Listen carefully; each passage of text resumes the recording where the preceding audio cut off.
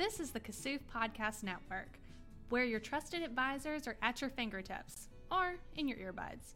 At Kasoof, we are an accounting and advisory firm with a team of specialists in a variety of industries, everything from cybersecurity to healthcare consulting to everything in between. I'm Tara Arrington, and I'm your host. As an ex-journalist turned marketing professional, I'm the non-expert who will be chatting with our experts, giving you all the tips and tricks you need to help your business succeed. Today we are joined by Michelle Pike. Michelle is Principal and Financial Planner at Kasoof. She is a certified financial planner and an accredited estate planner, and she specializes in personal financial planning, which includes education planning, insurance planning, investments, retirement planning, and estate planning, just to name a few of her specialties. But thank you so much for joining us, Michelle. Thank you for having me. So today, Michelle was chatting with me a little bit about adulting, right? It's a fun word we like to say, but it's actually pretty serious. And she was gonna enlighten me and all of us on just some what we were saying, adulting 101. What are some basic things you need to do as a proper adult to make sure your finances are in check? Yes. Sometimes we all like to pretend like we're proper adults, and this is some ways to do it. I was talking, the first thing I think about when we adulting, and we think about it a lot, is our credit scores, and we talk about getting credit cards, and when we look for houses or auto loans, and everybody's always worried about what their credit score is, and if it's high enough or is it low enough, and a lot of people don't really know a lot about it until you're right there in front of the loan officer, which is not the time to try to be figuring out what your credit is. So the government many years ago, probably 10 years ago, came up with a program where you can get your credit report for free. And it's www.annualcreditreport.com. And they allow you to get all three of the credit bureaus reports on there, and you can do that once a year. So I always suggest people go and pull it up, and it doesn't count against you. Right, because that's what everyone's always worried about. Yes, this does not count against you because this is the government program. And since you can do each one once a year, I always suggest doing one every 4 months. That makes you adult the whole year long. It's not just a one thing. So, for example, you go on and you would pick, in January, you'd pick the TransUnion report. And then 4 months later, you go pick the Equifax. And then 4 months later, the Experian. And then start the whole cycle again. But that covers you then for the whole year, and you're always able to see, what your credit is doing, if a new account's been opened, or if somebody has breached into your accounts. That's a good way to see it.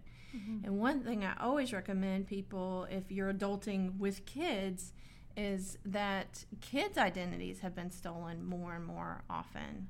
Oh, wow. So that is something I would definitely recommend. You go ahead and go on that website.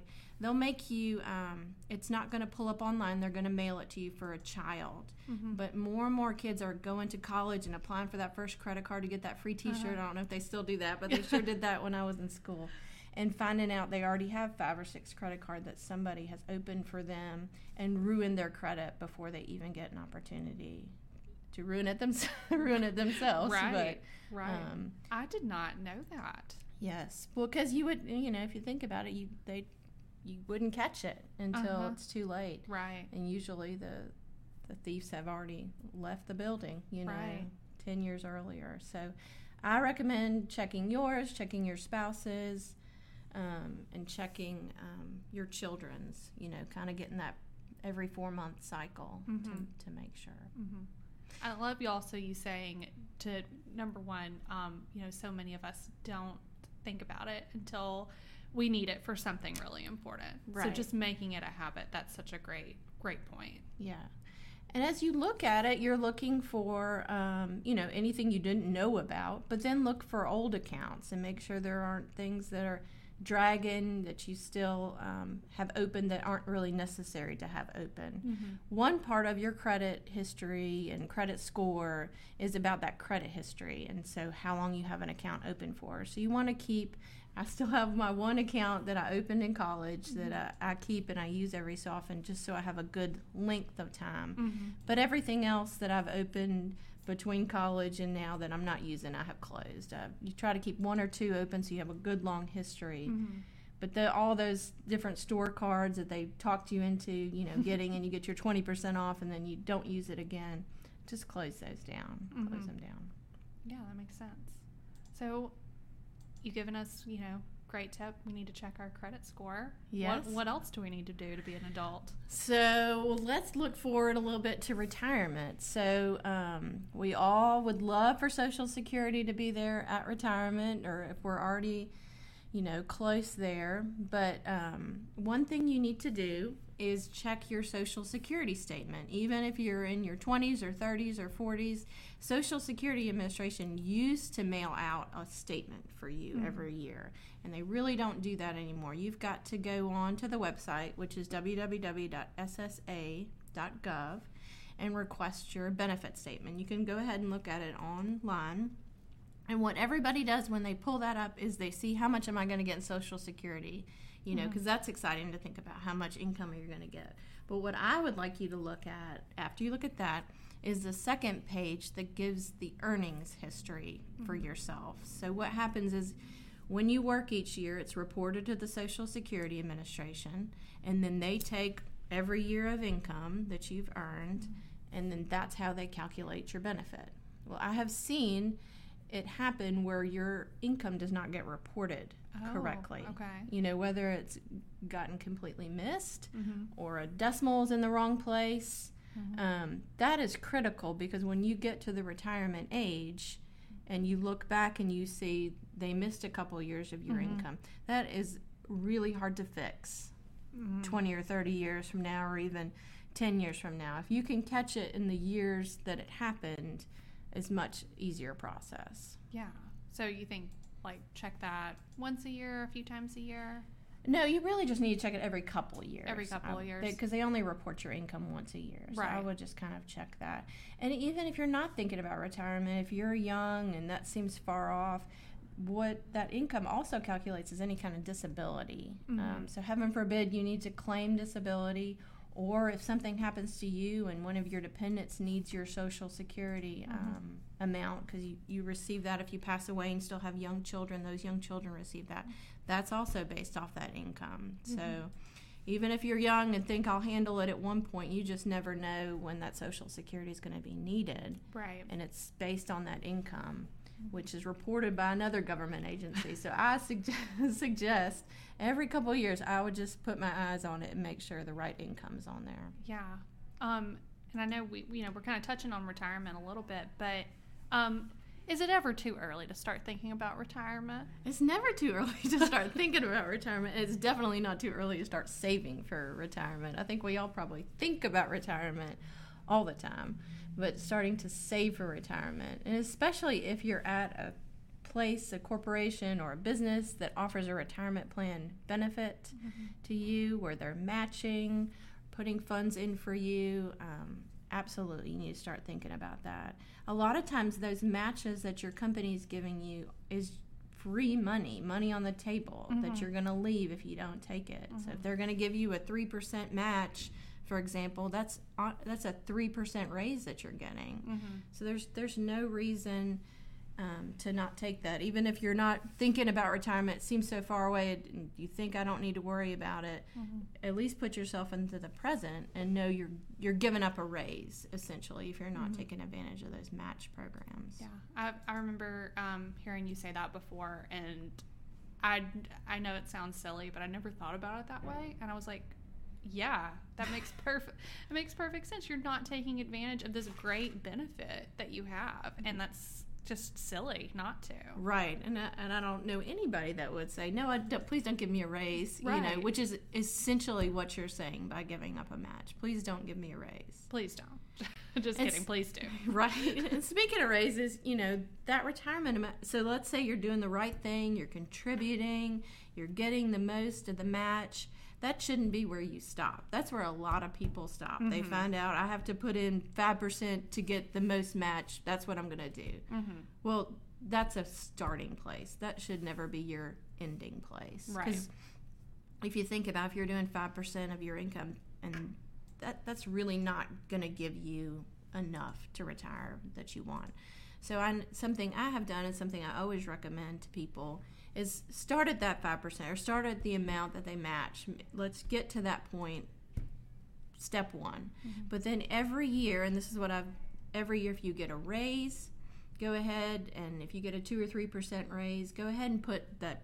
It'd be great if you put the whole 2 or 3% in there, but at least do 1%. Increase it every single year, and especially around that raise time, so you don't miss it. You're not used to living on that money anyway, so go ahead and put it in. So I know that's what I definitely have done for myself, is started at the minimum level to get that match, and then every year just increase 1%. And then by the time you've worked many years, you're putting in significant dollars and really don't miss it because you're not used to having it. Yeah, that makes perfect sense.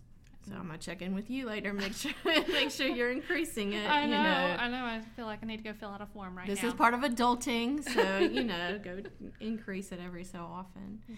And the other thing about the retirement plan is a lot of these retirement plans that you have access to have portfolios they put together. They're diversified. They're based on your age.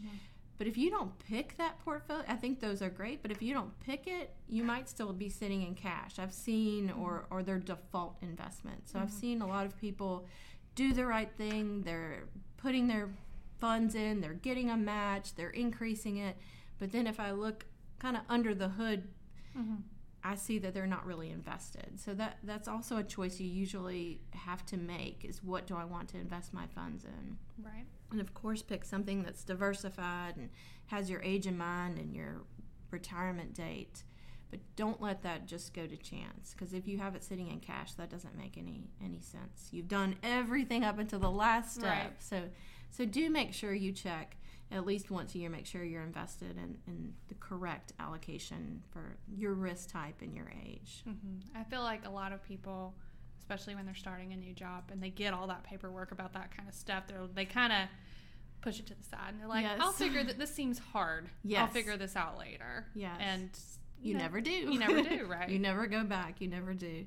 And one of those another adulting thing, one of the papers that you get when you sign up for a retirement plan is who your beneficiary is. And that's something I see more and more frequently, that people put someone down as soon as they started working, and now they have gotten married or they have children or something else has happened in their life, and they forget to go back and check to see who that beneficiary is, to make sure it really makes sense, for their family. So that's something every couple of years I'd put on your list to check those retirement plans and check life insurance. Sometimes you get that as an employee benefit, or sometimes you have that separate, but checking those beneficiaries to make sure, especially if you have a change, a life change, in your family or in your life, but every so often just check it and make sure you have a copy of it.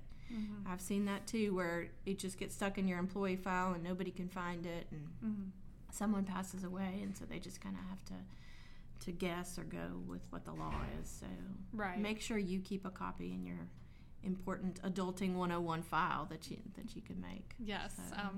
The file, very important for the adulting, right? Yes. Because if you do all this stuff and then, like you said, no one can find all these important documents, really doesn't help, does it? No, it doesn't. No, it sure doesn't. Well, anything else you think for to help us adult? Well, I mean, I kind of mentioned life insurance a minute ago. One kind of insurance people don't think a lot about is their property and casualty insurance. So that would be something we all buy when we buy a home, or if we have an apartment, we have renter's insurance, or when you buy your car. That's something we all get once. So, for example, we buy a house and we get insurance and we're great. And then we honestly never look at it again. The premium comes once a year. Sometimes you pay it through your escrow, so you don't even have anything to do with it. You don't think about it again. And I have noticed, as home prices have gone up, as timber prices have gone up, the cost of building has gone up. I have noticed everybody's homeowners insurance policies that I'm reviewing, on there should be the first line. It says what your home is covered for. So that started at the price that you paid for the home, Mm-hmm. and then it automatically increases a little bit every year according to your insurance company, how much they're going to increase it. The problem I've seen is that home prices and rebuilding prices have gone up so high, the amount that's on your coverage that you're paying for is not adequate. Right. So if you don't have adequate coverage and one of these tornadoes comes through that we have, or a fire, the insurance company is only going to pay you for the amount that you have on that policy. Right. And because I know you guys shared this tip in our internal newsletter recently. We did. And, something like I know y'all mentioned in that, like if you make like a big renovation on your home and makes it worth more, and then if that coverage doesn't reflect that, you're kind of out of luck if something happens. Right. One little caveat you do need to think about when you're looking at the value that policy has on there, remember that part of the value in your home is the land. So if your home is worth $300,000 and you're only covered for $250,000, that's probably okay because your land is probably worth $50,000. Right. So if there was a tornado or a fire, your land would still be there. You don't need to replace your land. Right. So the value, hopefully not. We have other issues. Yes. So what you're really looking for is the price to rebuild the home. Don't forget part of the value of when you look at the value of your home, if you were to sell it, it includes that land. Yeah. It's also a good time when you're pulling that policy out to check that deductible amount that you have. A lot of times it's either a percentage of your value of the home or it's $1,000 or $1,500. Make sure that makes sense for what you would actually claim. I've seen some people that have a $500 deductible. And if you think about it, if you really had a $500 loss, you probably wouldn't make a claim because you know it's going to go against you. So have it, if you increase that deductible, that lowers your premium. So have it make sense. What amount. Same thing with your car. People have $250 deductibles on their car. Really, if you had a $250 or $300 loss, you really wouldn't claim that. Right. So make sure that makes sense. And there's a significant difference in the premium if you can increase to $500 or $1,000 on your auto, and the same thing for your homeowners. Homeowners, don't forget that there's a very small limit for any jewelry or electronics that you have, artwork. So if you have significant value in any of those things, you really need a special rider. So as you're doing that kind of annual check of your insurance, make sure if there's special things in your house, and those electronics add up pretty quick, or if you've acquired an artwork or some jewelry, make sure your insurance company knows about that and has it covered separately. Yeah, that makes sense. That's really good advice. Yeah. I think that we are on our way to adulting, Michelle. All right. That's and by good. Good. I mean me. All right. Well, thank you so much for stopping by the podcast and sharing your expertise with us. Thank you. I appreciate it. Thank you for tuning in to the Kasuf Podcast Network. Resources for today's episode are linked in the episode notes. Thank you to our producer, Russ Dorsey, and for Kasuf for powering this podcast. Be sure to stay up to date on new episodes and more information about today's episode by following @KasufCo. Until next time, thanks for tuning in.